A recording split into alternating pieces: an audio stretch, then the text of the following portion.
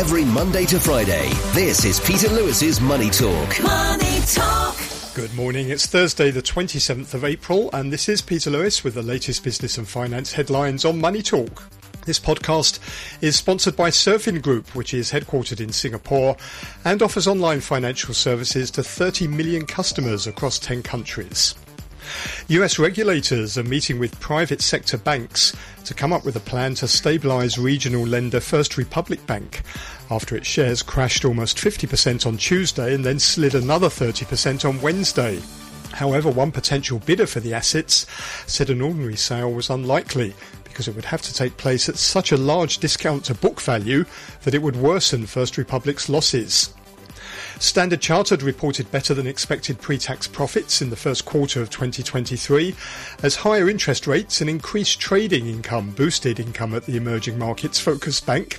Profits before tax jumped 21% to $1.8 billion for the first 3 months of the year, beating analysts' forecasts of $1.4 billion, the bank reported on Wednesday.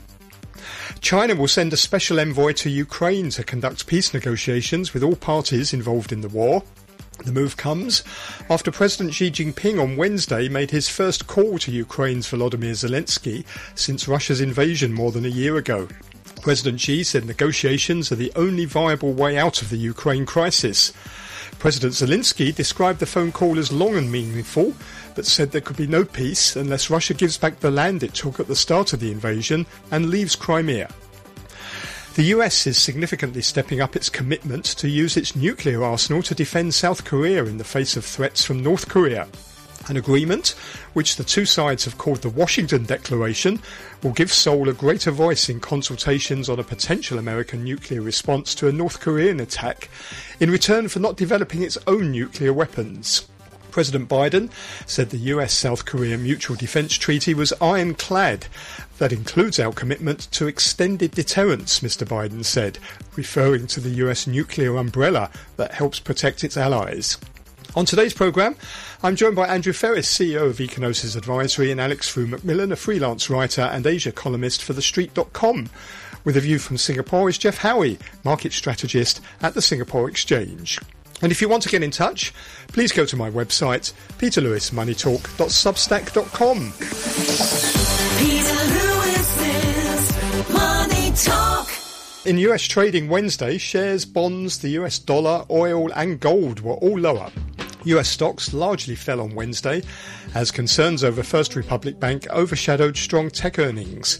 The S&P 500 slid 0.4%, closing at 4,056. The Dow declined 229 points or 0.7% to end at 33,302 after trading up more than 100 points earlier in the session. The Nasdaq Composite added 0.5% to finish at 11,854, trimming gains after jumping as much as 1.4% earlier in the day. Shares of First Republic Bank dropped another 30% after a 50% crash on Tuesday. The regional bank said late Monday its deposits dropped 40% in the first quarter, reigniting concerns about the health of the banking system. Shares of Microsoft jumped over 7% to the highest point in over a year after beating Wall Street expectations on both earnings and profits in the January to March quarter. After the closing bell, shares of Meta Platforms surged 11.5% after the Facebook parent reported its first sales increase in 4 quarters and issued optimistic guidance. Meta's first quarter sales rose 3% to $28.7 billion. For the second quarter, Meta expects revenue of between $29.5 billion and $32 billion, above analyst forecasts. Shares of Meta were up 74% this year prior to the earnings report. Hong Kong shares rebounded from a 3-day slump on Wednesday, but were still hovering close to a 4-week low. The Hang Seng Index rose 139 points, or 0.7%, to 19,757. Since reaching a 2023 high on the 27th of January, the Hang Seng has fallen 13%. The tech index rebounded 1.3%, following a 3.5% slump on Tuesday.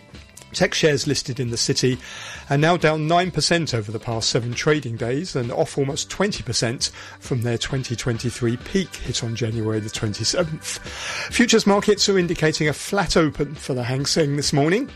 On the mainland, The Shanghai Composite was flat at 3,264. The index has lost almost 4% over the last 5 days. Stocks listed in Shanghai and Shenzhen have together lost almost 3.6 trillion renminbi. That's about $520 billion in market capitalisation since April the 18th, when China reported quarterly growth of 4.5%. And you can get more details on the latest market movements in my daily newsletter, which you'll find at peterlewismoneytalk.substack.com. Every Monday to Friday, this is Peter Lewis's Money Talk. Peter Lewis's Money Talk. Let's welcome our guests. We have our regular Thursday commentator with us, Andrew Ferris, the CEO of Econosis Advisory. Morning, Andrew. Good morning. And also with us is Alex Frew McMillan, a freelance writer and Asia columnist for TheStreet.com. Morning to you, Alex. Good morning, Peter. It sounds like First Republic Bank is on the brink again, Andrew. The US regulators are meeting with private sector banks to come up with a plan to stabilise the regional lender. We thought that maybe this was all stabilising a couple of weeks ago, but it seems not. What do you think? Well, remember, all this started with SEB, so there is absolutely nothing new. In other words, federal, that just didn't jump out of the box, so to speak. And the illnesses are the absolutely plain vanilla ones. In other words, assets have melted away, particularly their mortgages because of the higher interest rates. And this was followed up by flight of deposits of more than $250,000 worth. In other words, the ones that are uninsurable, and therefore people have pulled them away. What can one say? It is the classical thing of assets not matching liabilities. So very simple. There's no good options then, are there? In that case, what do the regulators do? Well, basically, here we go again. Since the likelihood of finding somebody that will buy it not so cheaply as to completely eliminate any value in the bank, it is, of course, the government steps in, because if the bank closes up, then the deposits, either all the deposits are insured, as they did with the previous 3 banks, or they are not insured, and that could start yet another, I don't want to exaggerate here, seismic wave. The Fed is simply standing back to see if somebody is either brave or foolish or clever enough to step in and buy the bank. The fact that the equities has been wiped out, it used to trade at about 120, and now it trades at 95% drop. Again, shows you that at least the equity, there's nothing to do with the equity holders. What I would like to know, but I don't have the data, is to see what is the bond situation with the banks. In other words, what are the kind of loans they have, of debt they have, other, of course, than the deposits. Alex, do you think anyone is going to be brave or foolish enough to step in here and save First Republic Bank?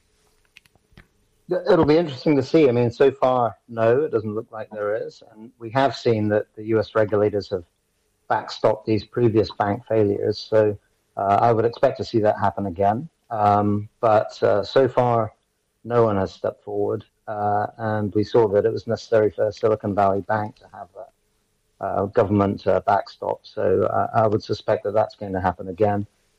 So far, the bank failure situation has pretty much been contained, certainly to the West and mainly to the US.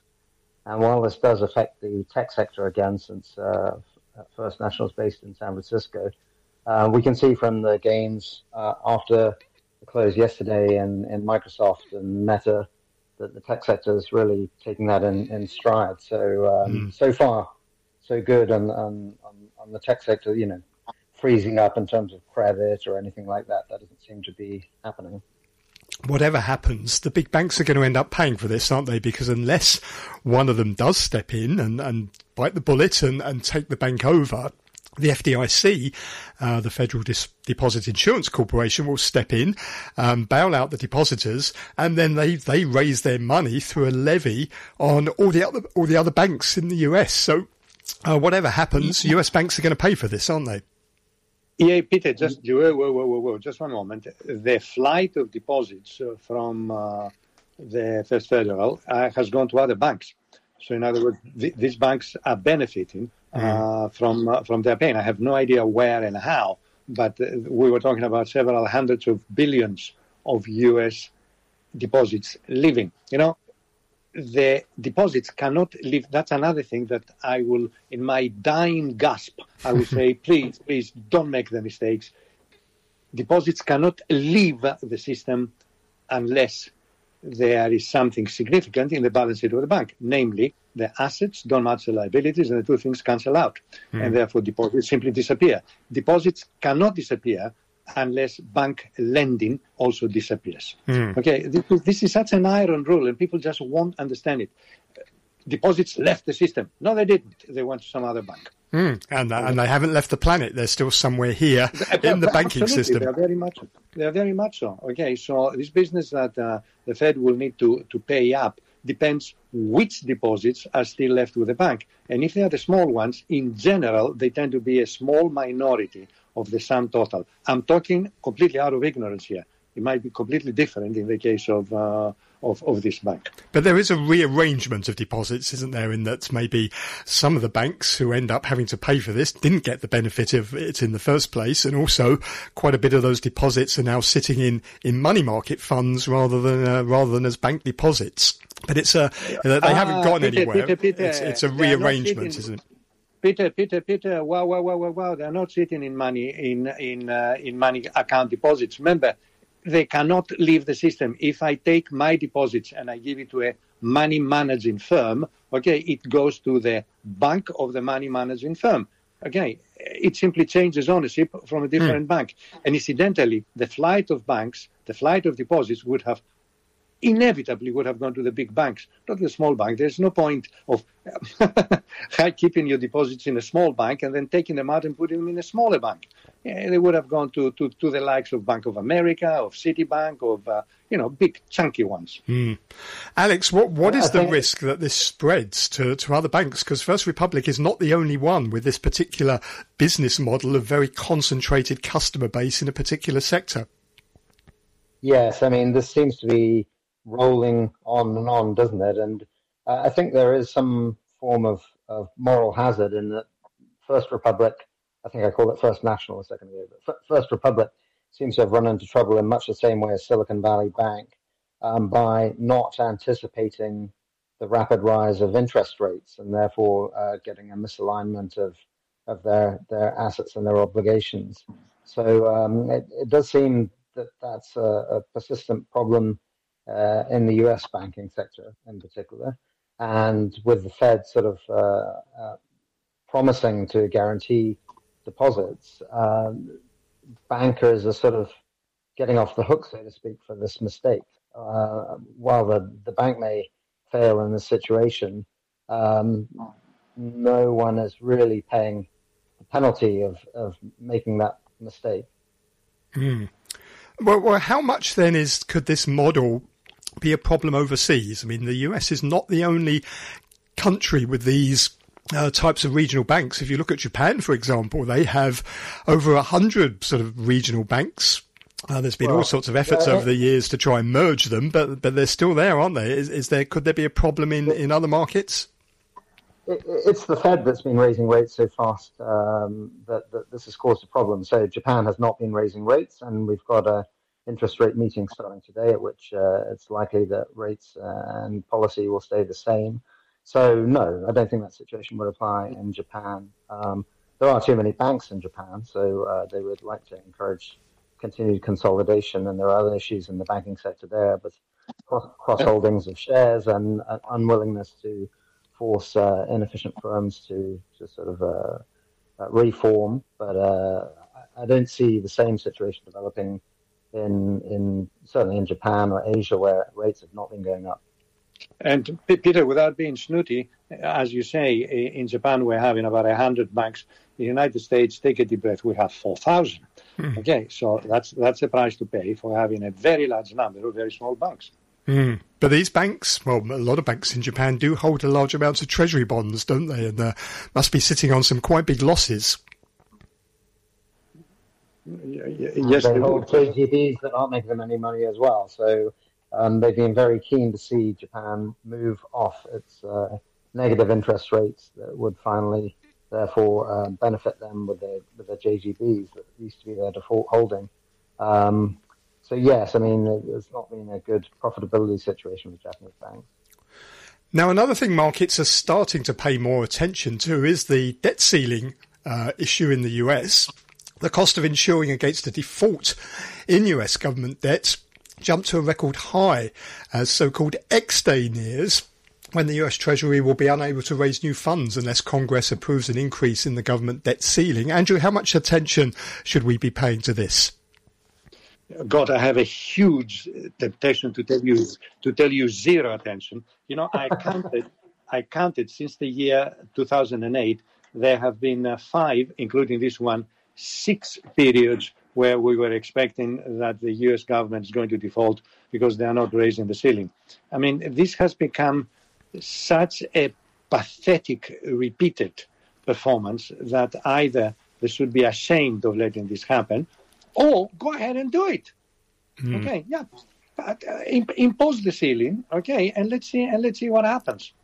But of course, they are not going to. I mean, I'm sorry. You know, it sounds stupid. Who am I to say that they should threaten whom? I imagine the federal government, nobody else. But there you go. This is all a product of party politics in the U.S. And I do see that the House of Representatives has yesterday, passed a bill to raise the debt ceiling. So I agree with Andrew that it's an ongoing story of U.S. interest with little border impact in the situation that's produced by American politicians, solved by American politicians, and will, again, probably be solved. I mean, it is certainly true, isn't it, that we have this every year and it goes to the brink, and then every time enough Republicans cave in to get a bill passed, and then the Treasury can start funding itself again. But there does seem to be something a little bit different about this year. Maybe one of the things is that not everyone in Congress is sane. Maybe that's always been the case, but it seems to be more the case at the moment. There's some extremist voices around that seem quite happy to stop the government being able to raise money and defaulting on its debt. So do you think maybe the risks are higher this year? Well, the whole issue should be put by a huge gun on their head, and he says, okay, we cannot borrow, therefore we are going to tax. All right, now of course they're not going to pass the tax bills either, and the tax bills to be passed in the United States, you need to be octogenarian when you are yearly 15 before you see anything being passed. It's not that easy. But the other threat is for the government to say, good, we'll close the government down, as they have done it in the past. Okay, except of course the defense system. But all these are literally childish, and they have been put to action. Remember, the government in the United States has closed down. They virtually put notices: please don't knock on the door of the agricultural department, except of the defense department. We are closed for the duration. Okay, so we can see the same thing again. Well, Janet Yellen, she was basically describing if this happened as an economic catastrophe. She was citing some external modelling which says if a US default occurs, unemployment could leap past 2008 highs, GDP drop 10%, and inflation return to over 10%. What do you say to that? And sorry, I'll stop now. Okay, I think it is a huge silent conspiracy to effectively defraud, debunk, and bankrupt the Chinese government. Guess which is the single biggest foreign holder of U.S. treasuries? The Chinese government. So the United States will tell them, say, sorry, we can't pay you, neither interest nor capital. And again, I'm being facetious here. Alex, just to get back to Peter's point, I mean, there is this really radical wing of the Republican Party and a small minority of politicians who are really radical and basically just oppose absolutely anything that the Democrats propose and refuse to cooperate, across the aisle. So that does pose an ongoing problem in American politics.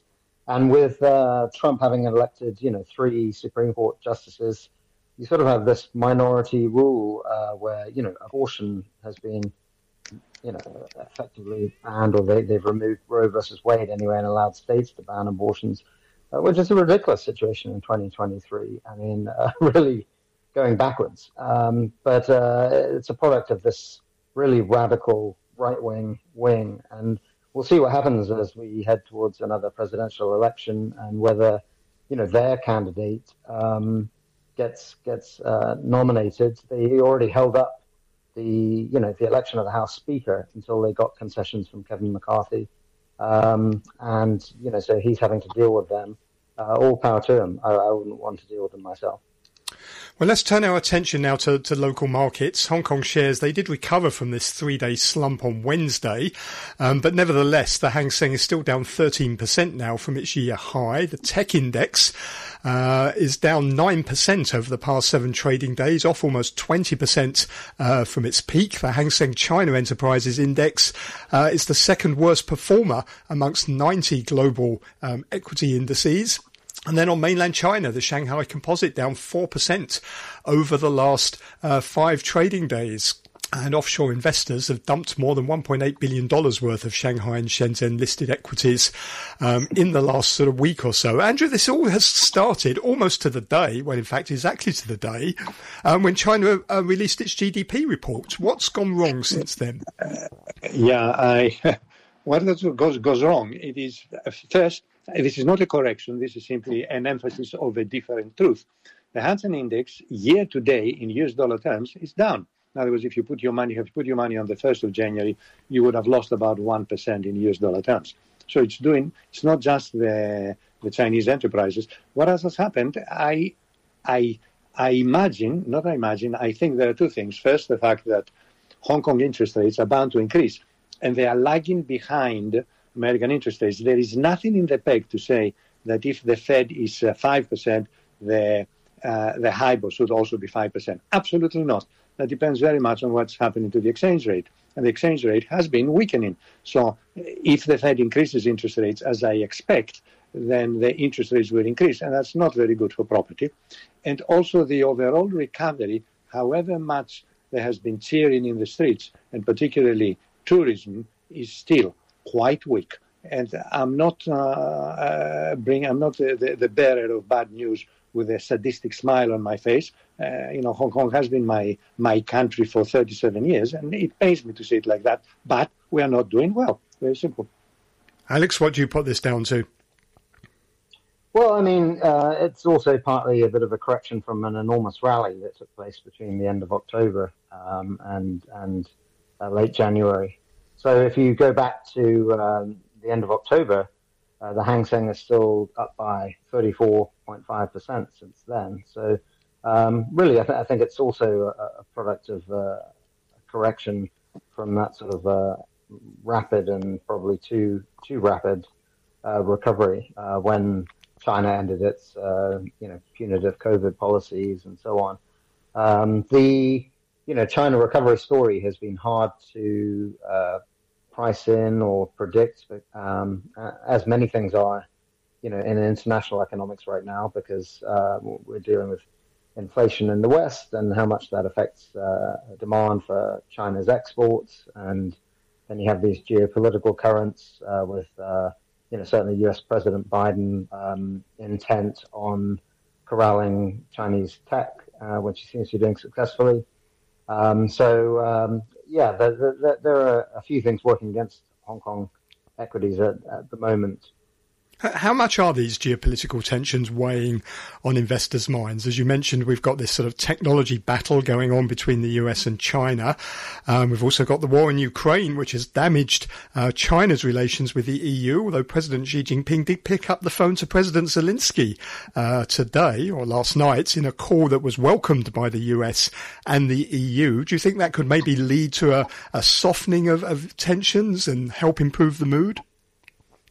Well, I can't believe that China is really going to play peacemaker in that situation, since they don't even call what's happened an invasion or a war. It's still the Ukraine situation, if you listen to the Chinese side. So, as a strong and staunch ally of Russia, they're not really in a strong position to play peacemaker and be fair to both sides. But what I would say is that they can obviously pressure Vladimir Putin.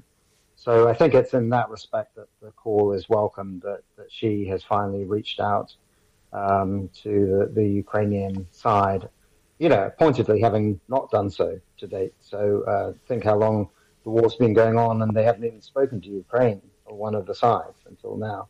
So they're certainly not impartial, and I wouldn't expect to see their peace plan be the one that's implemented. I think it's just positive that she has actually spoken to the Ukrainian leadership. Andrew, how much do you see geopolitical tensions as weighing on the markets, and do these latest developments, both in actually with President Xi calling President Zelensky, and then also we had President Biden and President Moon meeting in the US. They're talking about developing their alliance with the US, providing its nuclear umbrella to South Korea, providing it doesn't develop its own nuclear weapons. A lot going on the international front, isn't there? Should our investors concerned about this or relieved by anything they see? Well, I'm going to play the man from Mars that has just dumped its plane on Earth, and he was given a Bloomberg screen on which he would see that of the 3 scores and something of markets, Malaysia, Thailand, India, and Philippines, and Hang Seng are all down year to date. Everybody else is up year to date. It's dominated by greens and not by reds. So. Not all of them at the same amount, not all of them at the same time, but with the exception of these, and these are all primarily Asian markets. From what I can see here, if I take the United States and the European markets, they are all up to date in US dollar terms. So if investors are terrified that we're going to see Armageddon, they are not selling shares. Mm-hmm. Alex, final word to you. I mean, if you certainly look overseas, particularly US markets, they seem to now have been shaking everything that's going on off. Higher interest rates, inverted yield curve, international tensions. Nothing seems to have stopped US equities so far. Yeah, inflation and the US and what the Fed's are going to do next seems to be the main concern.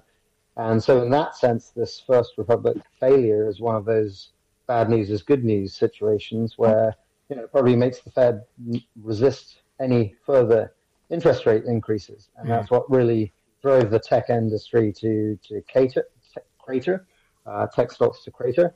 And so their pausing has really led to a massive rally. I mean, as you said, Meta stock up, 68% or so year to date is incredible when you think about it. And a company, like Microsoft up 23%. I mean, these are huge gains so far this year in the tech sector.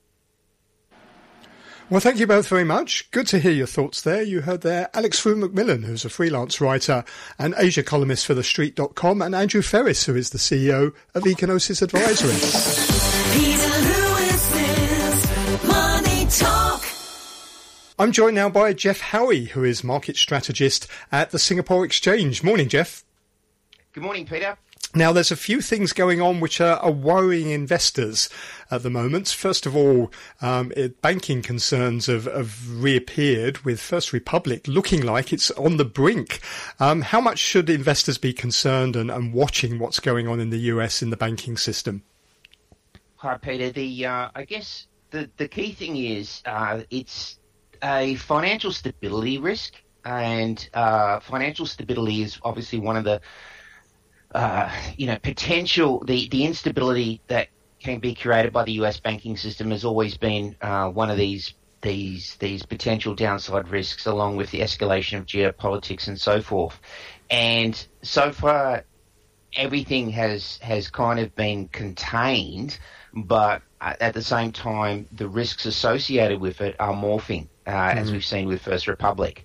So for us in the region, it was only 2 weeks ago that the IMF maintained that when it comes to financial risks, the global banking stress had a limited impact in the Asian market so far. Direct exposure of Asian banks and investors to the likes of SVP, for instance, was minimal. And over here, our financial system is generally well capitalized and, importantly, profitable. The FOMC minutes back in March, they did also show that it was the US regional banks with unusually large reliance on uninsured deposits, as well as holdings of securities that had significant unrealized mark-to-market losses, and those had experienced larger declines in stock prices. And overall, you've got 95 banks in the S&P 500 that are down around 20% year to date versus the 7 banks, or the larger capitalized banks of the Dow Jones, which are around 2%. So you do have this, I guess, element of fragmentation there. For us in Singapore, we actually have 3 banks here, and about between 25 and 30 cents of every dollar that goes to work in the Singapore stock market every day is actually going into our 3 banks. Mm-hmm. And one of those banks, UOB, released a business outlook this morning, a first quarter update. And they actually maintain Asia growth will sustain this year.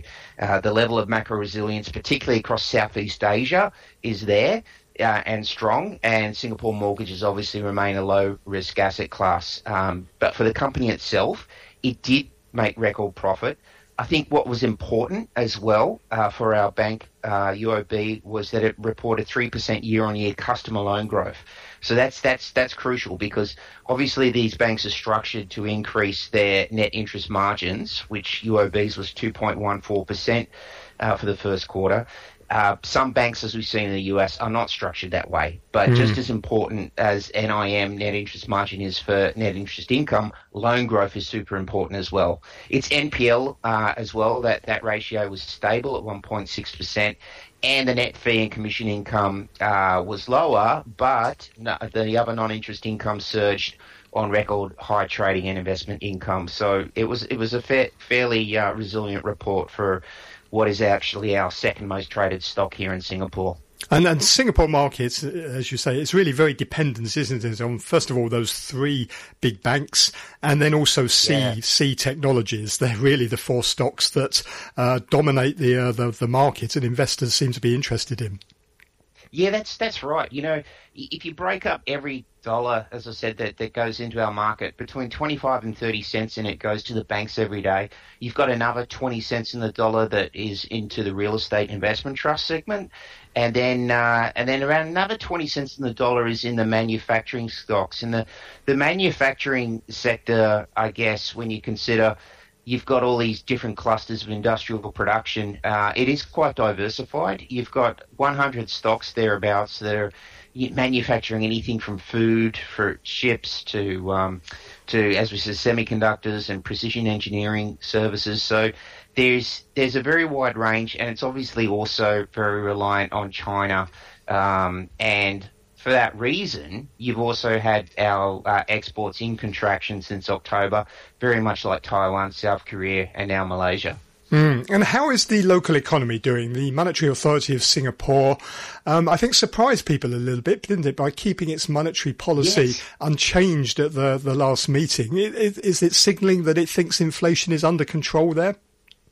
Yeah, it might be a little bit of first in, first out as well, because they were one of the first central banks to move in terms of the Singapore nominal effective exchange rate appreciation, recenterings of the slopes and so forth. So we had 3 recenters, 3 appreciations between a 12-month period of October 2021 and October 2022. You also had, because we are quite trade dependent and because of the decelerating global growth, you also had to have the Singapore government at the last tightening bring out a 1.5 billion Sing dollar, I guess, assurance, counter-cyclical type of support for the lower income part of the economy as well. So it was a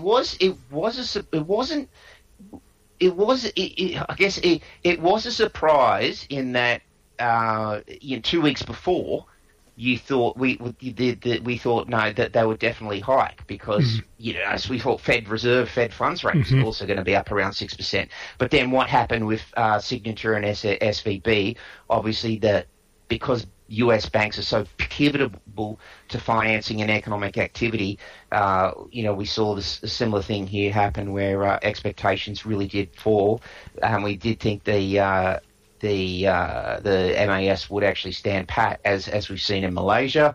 as we've seen pretty much across the region. In fact, even Vietnam's actually turned accommodative because, they should be generating 6% growth, but they're generating half that at the moment. So, we always knew inflation would be a little bit more contained than it is in the US. But nonetheless, we have to watch it very closely too in Singapore because we are extremely trade-centered.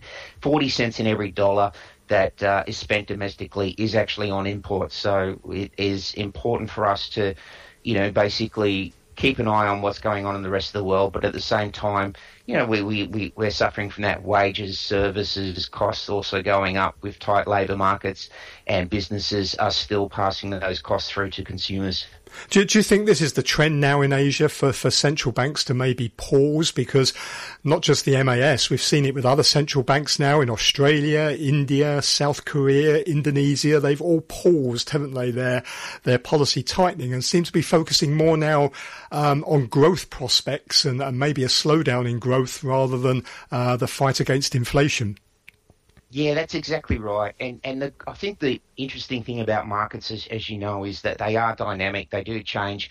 Paradigms, policy parameters do change as well. So if the Fed is definitely convinced that its core inflation won't actually be sub 2% till something like 2025, that's a long way to go.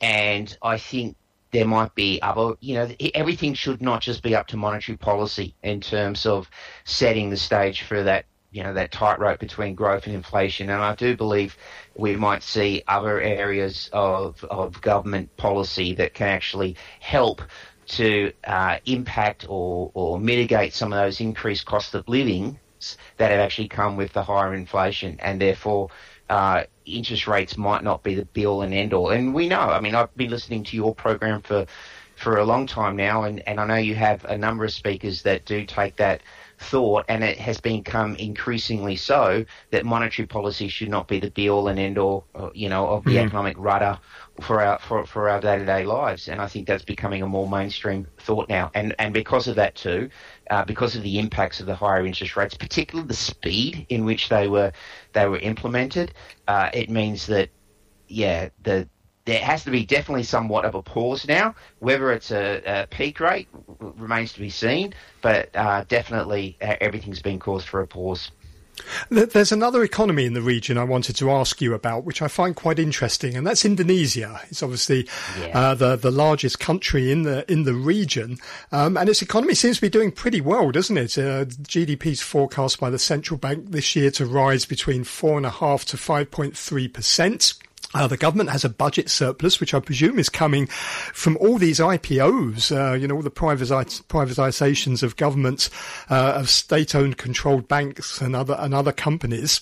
And that's helping the budget deficit, and the market as well is doing pretty well, isn't it? Because of, all these IPOs, it's one of the top fundraising markets in the world now.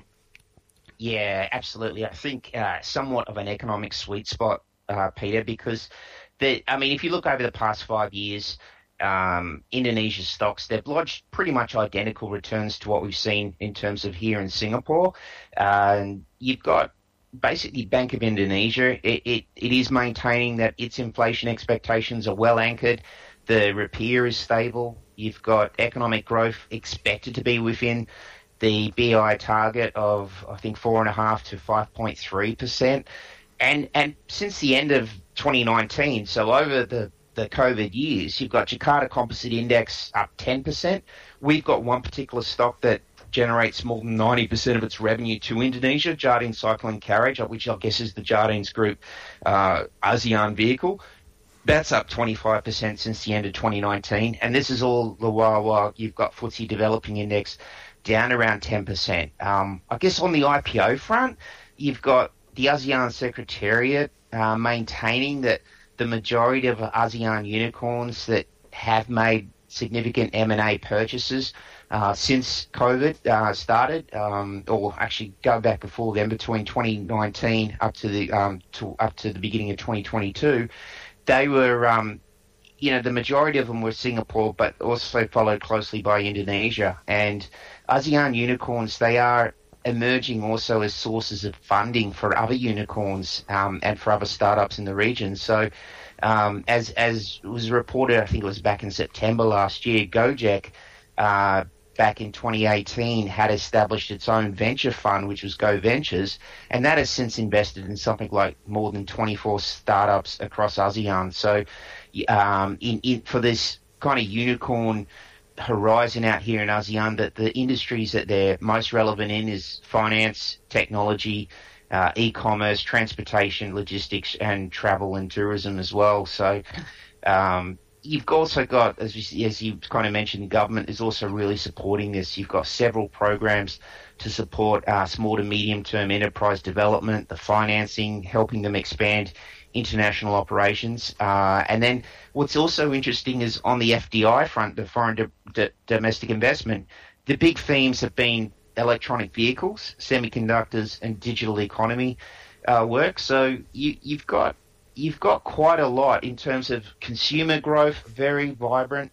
You know, when we all talk about V recoveries, if you want to see one of the most steepest Vs I've ever seen, it's that consumer confidence in Indonesia last year, which returned to its high levels very quickly. But at the same time, electronic vehicle upstream mining, green mining per se, is also very big. There's a lot of international investors wanting to come in there. So basically the money is there, and so that makes it a great time to facilitate much capital financing for all these companies that want to go public. So yeah, you're totally right. It is a very exciting place, Peter. Okay, and it's a market we're going to have to keep a watch on much more closely, I think, on the show. Jeff, it's always a pleasure to talk to you. Thank you very much. That's an absolute pleasure. Thanks very much, Peter. That's Jeff Howie, who is market strategist at the Singapore Exchange. Thank you for listening this morning. There's plenty more business and finance information in my daily newsletter, which you'll find at peterlewismoneytalk.substack.com. I'll be back tomorrow, and joining me to discuss the latest business and finance news will be Francis Lun, the CEO of Geo Securities, and Nick Marrow, lead for global trade at the Economist Intelligence Unit. And with a view from Australia is Toby Lawson, director at Staten Advice. I'll see you tomorrow. Money Talk